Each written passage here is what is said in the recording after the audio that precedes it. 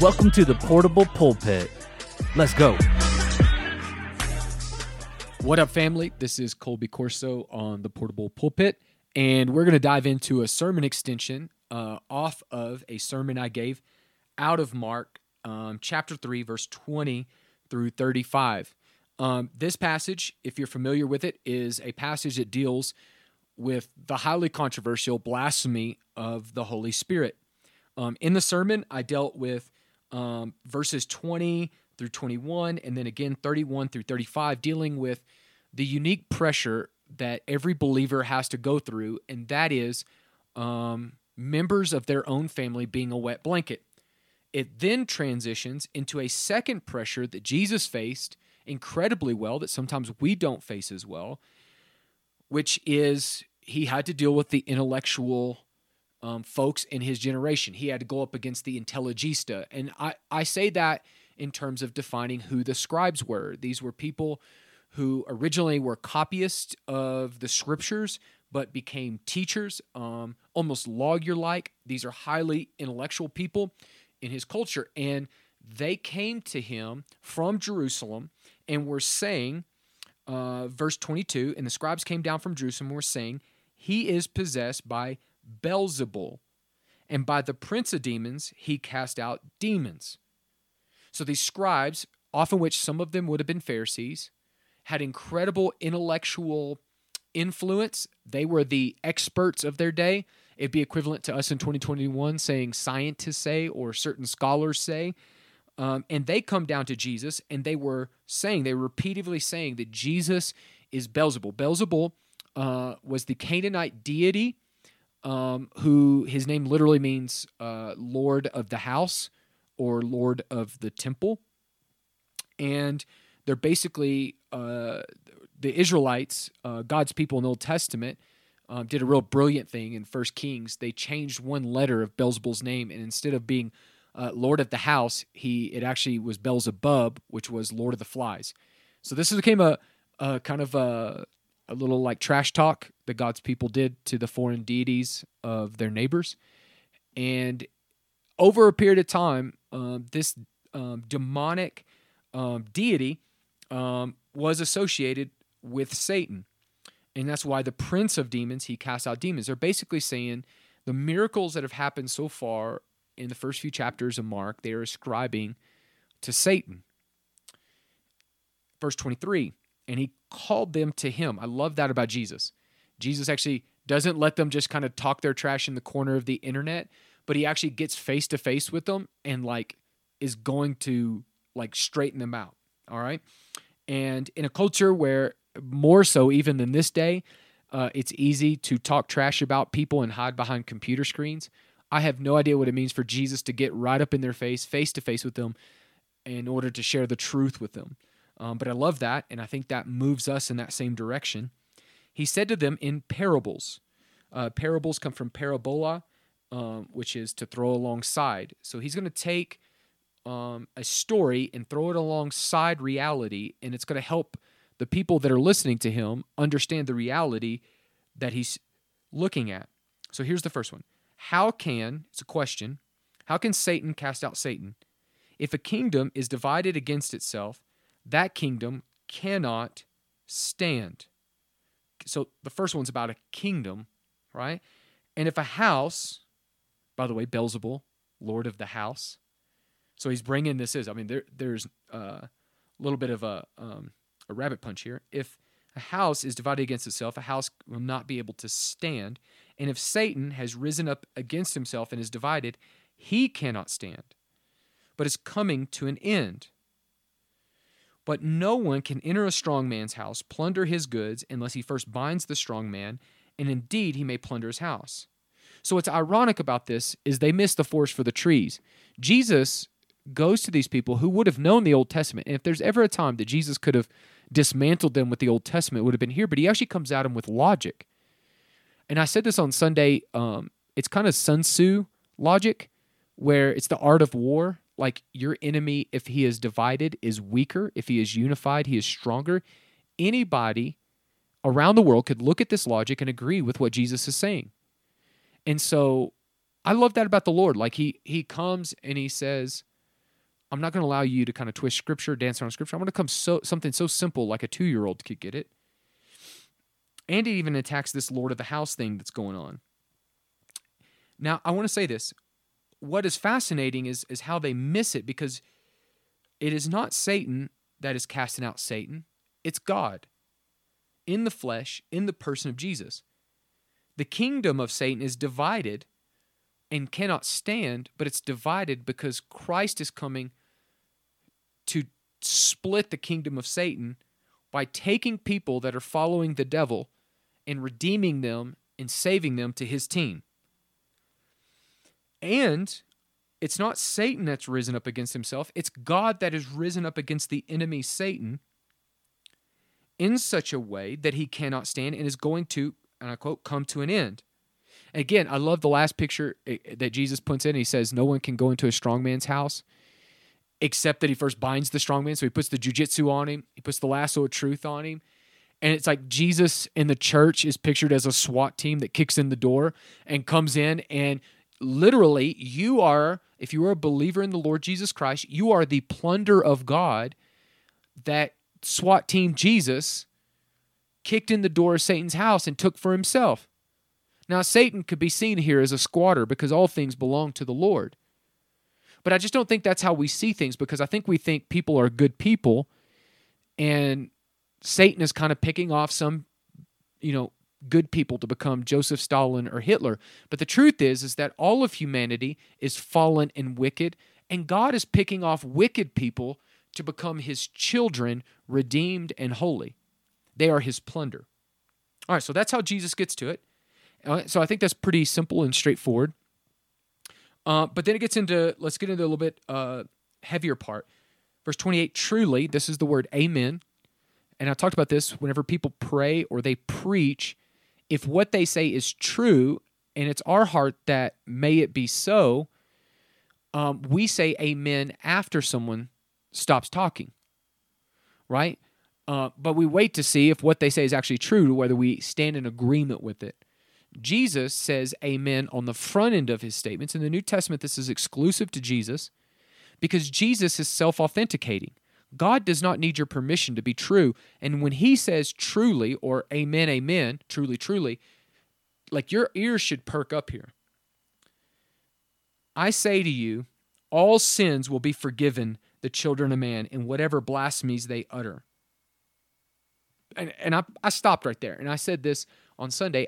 I think in all of my time of ever looking at this passage and asking what it means and debating it and other things, I don't think I've ever really sank my teeth into that like I have in the last few weeks, where it starts with this unbelievable statement about grace, that by the grace of God, in Jesus Christ, all sins will be forgiven.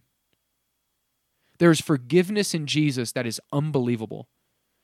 To adulterers and liars and thieves and murderers,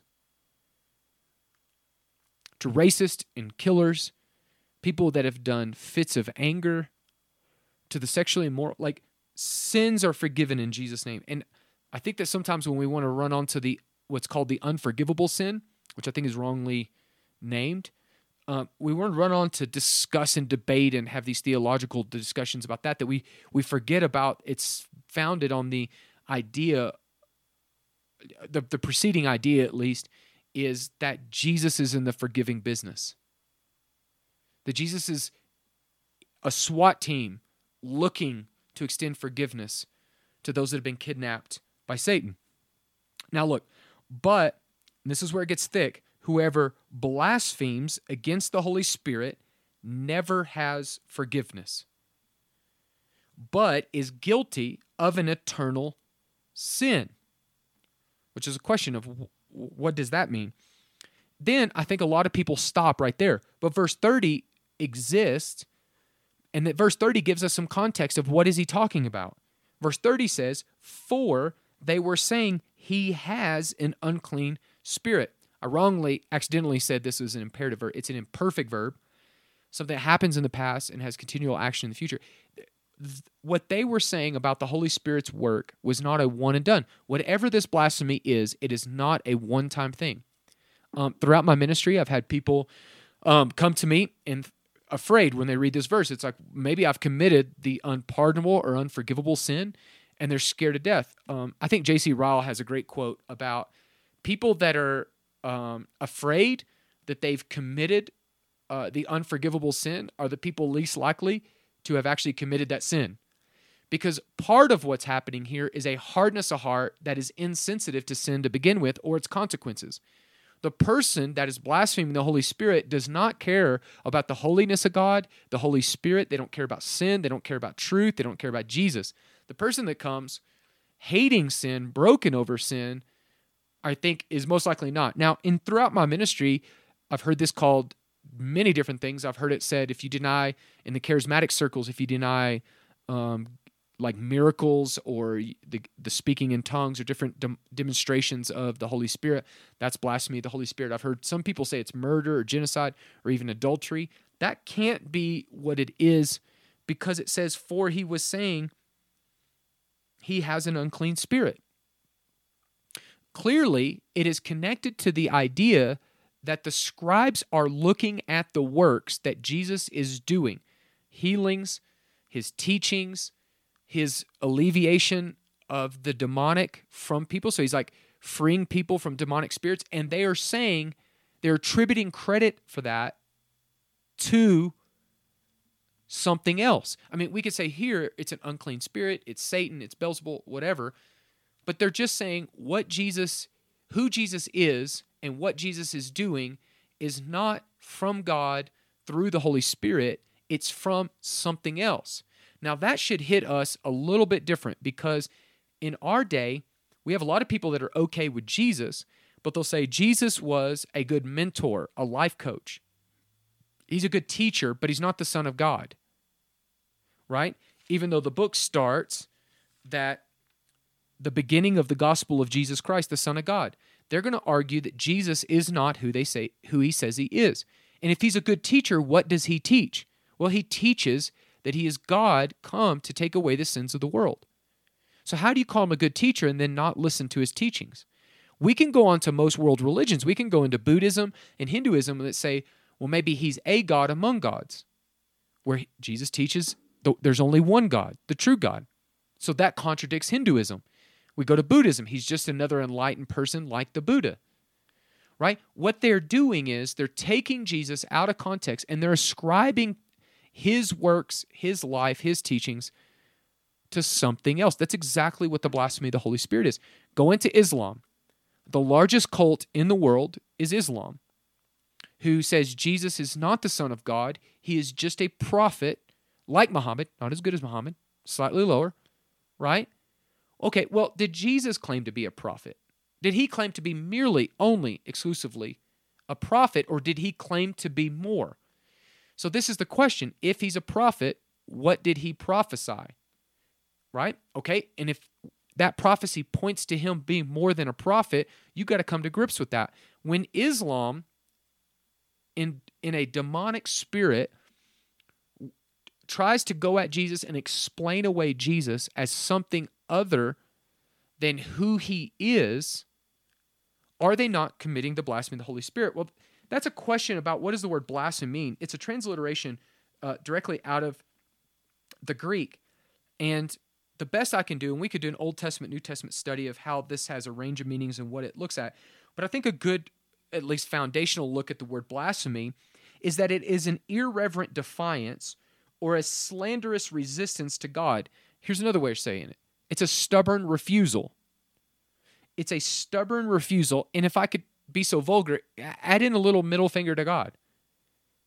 So it's saying here that they blasphemed the Holy Spirit and that person never has forgiveness. Well, I would agree with that. Somebody who would say Jesus is just a moral teacher but not the Son of God come to take away sins, I'd say that person does not have forgiveness.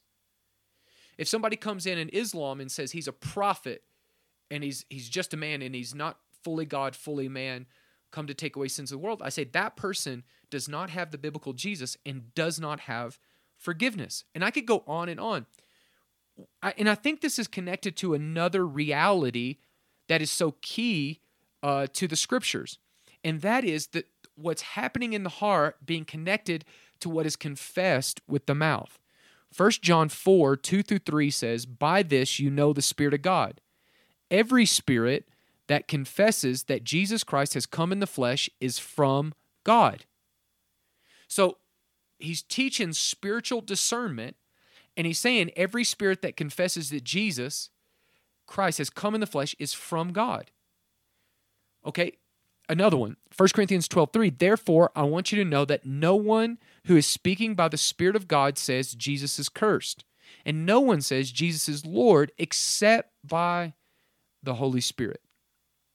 Without the work of the Holy Spirit, you would never be enabled to truly, from the heart, confess Jesus Christ.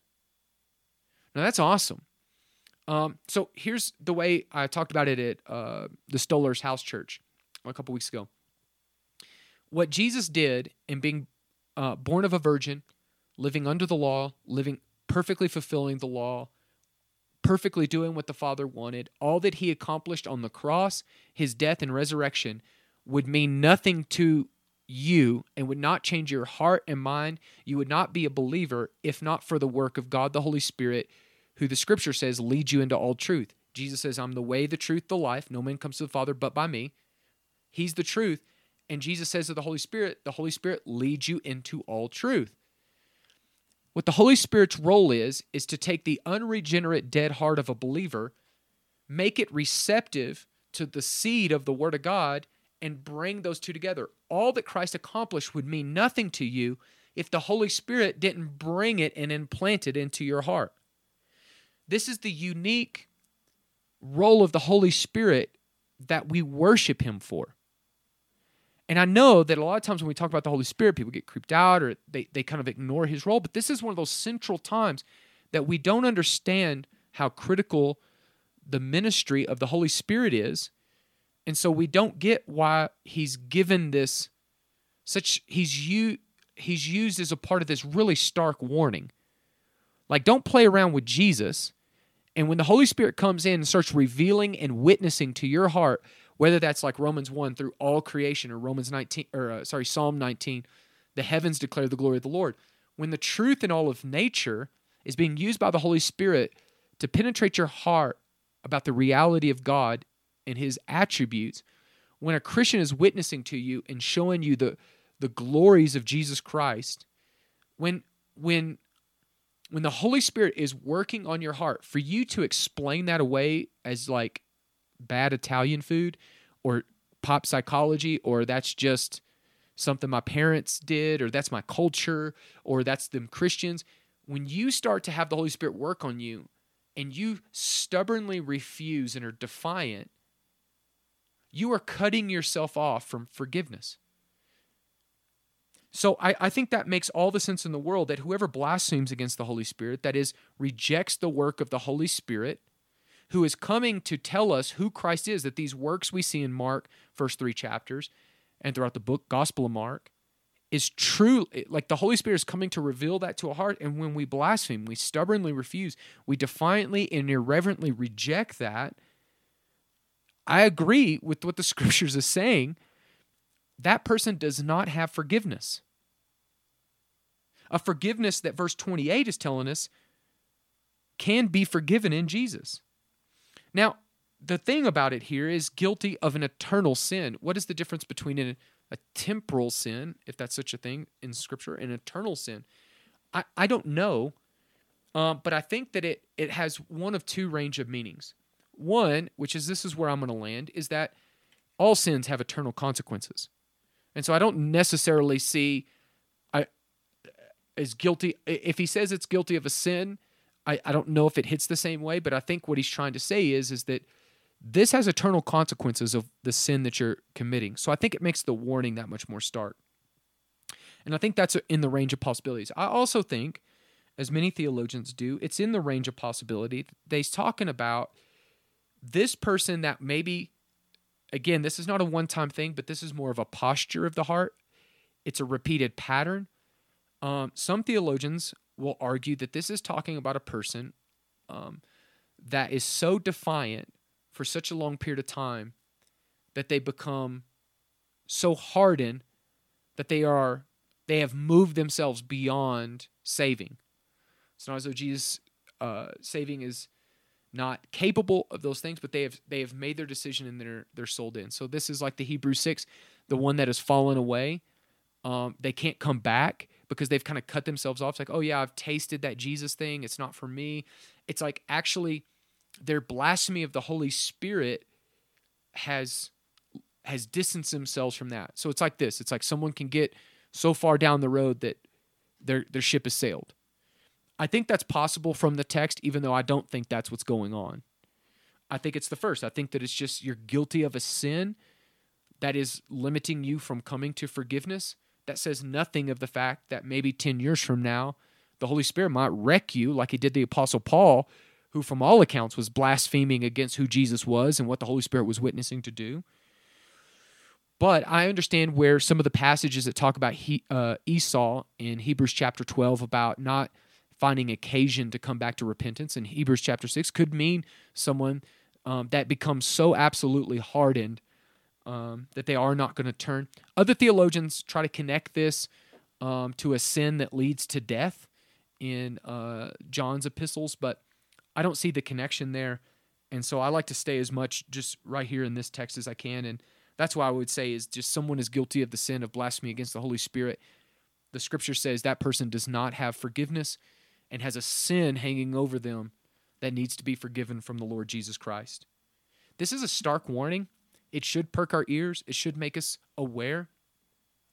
But in simplest terms, I would argue this, that the person who is blaspheming, again, it's a repeated posture and attitude, is the person that is defiantly refusing to accept the truth that the Holy Spirit is witnessing to their hearts. Romans chapter 1, they have suppressed the truth that has been revealed to them, whether in creation or witnessed to them through the church and believers, and they stand unforgiven, and they stand under the guilt of an eternal sin, having rejected the work of the Holy Spirit and the work of Jesus upon the cross. And so my encouragement to you would be the opposite of that. Like my encouragement would be, do not blaspheme the Holy Spirit, but instead, as 1 John 4 says, and as 1 Corinthians 12 says, from the heart, receive what the Holy Spirit is witnessing to you about in Jesus Christ and confess him as Lord.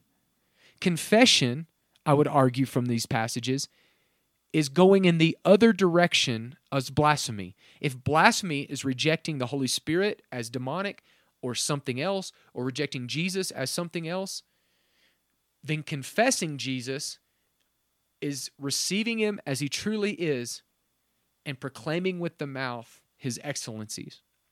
So anyways, that's our sermon extension. If you want to check out the full sermon, you can get that on fbcbayfield.com. Again, if you have questions or different things you would like for us to tackle here on the Portable Pulpit, you can send those to me, and we'll try to serve you guys best we can. Love you. We'll catch you next time. You've been listening to the Portable Pulpit. If you've been blessed, like it, share it, subscribe to it, and for goodness sake, send us some ideas.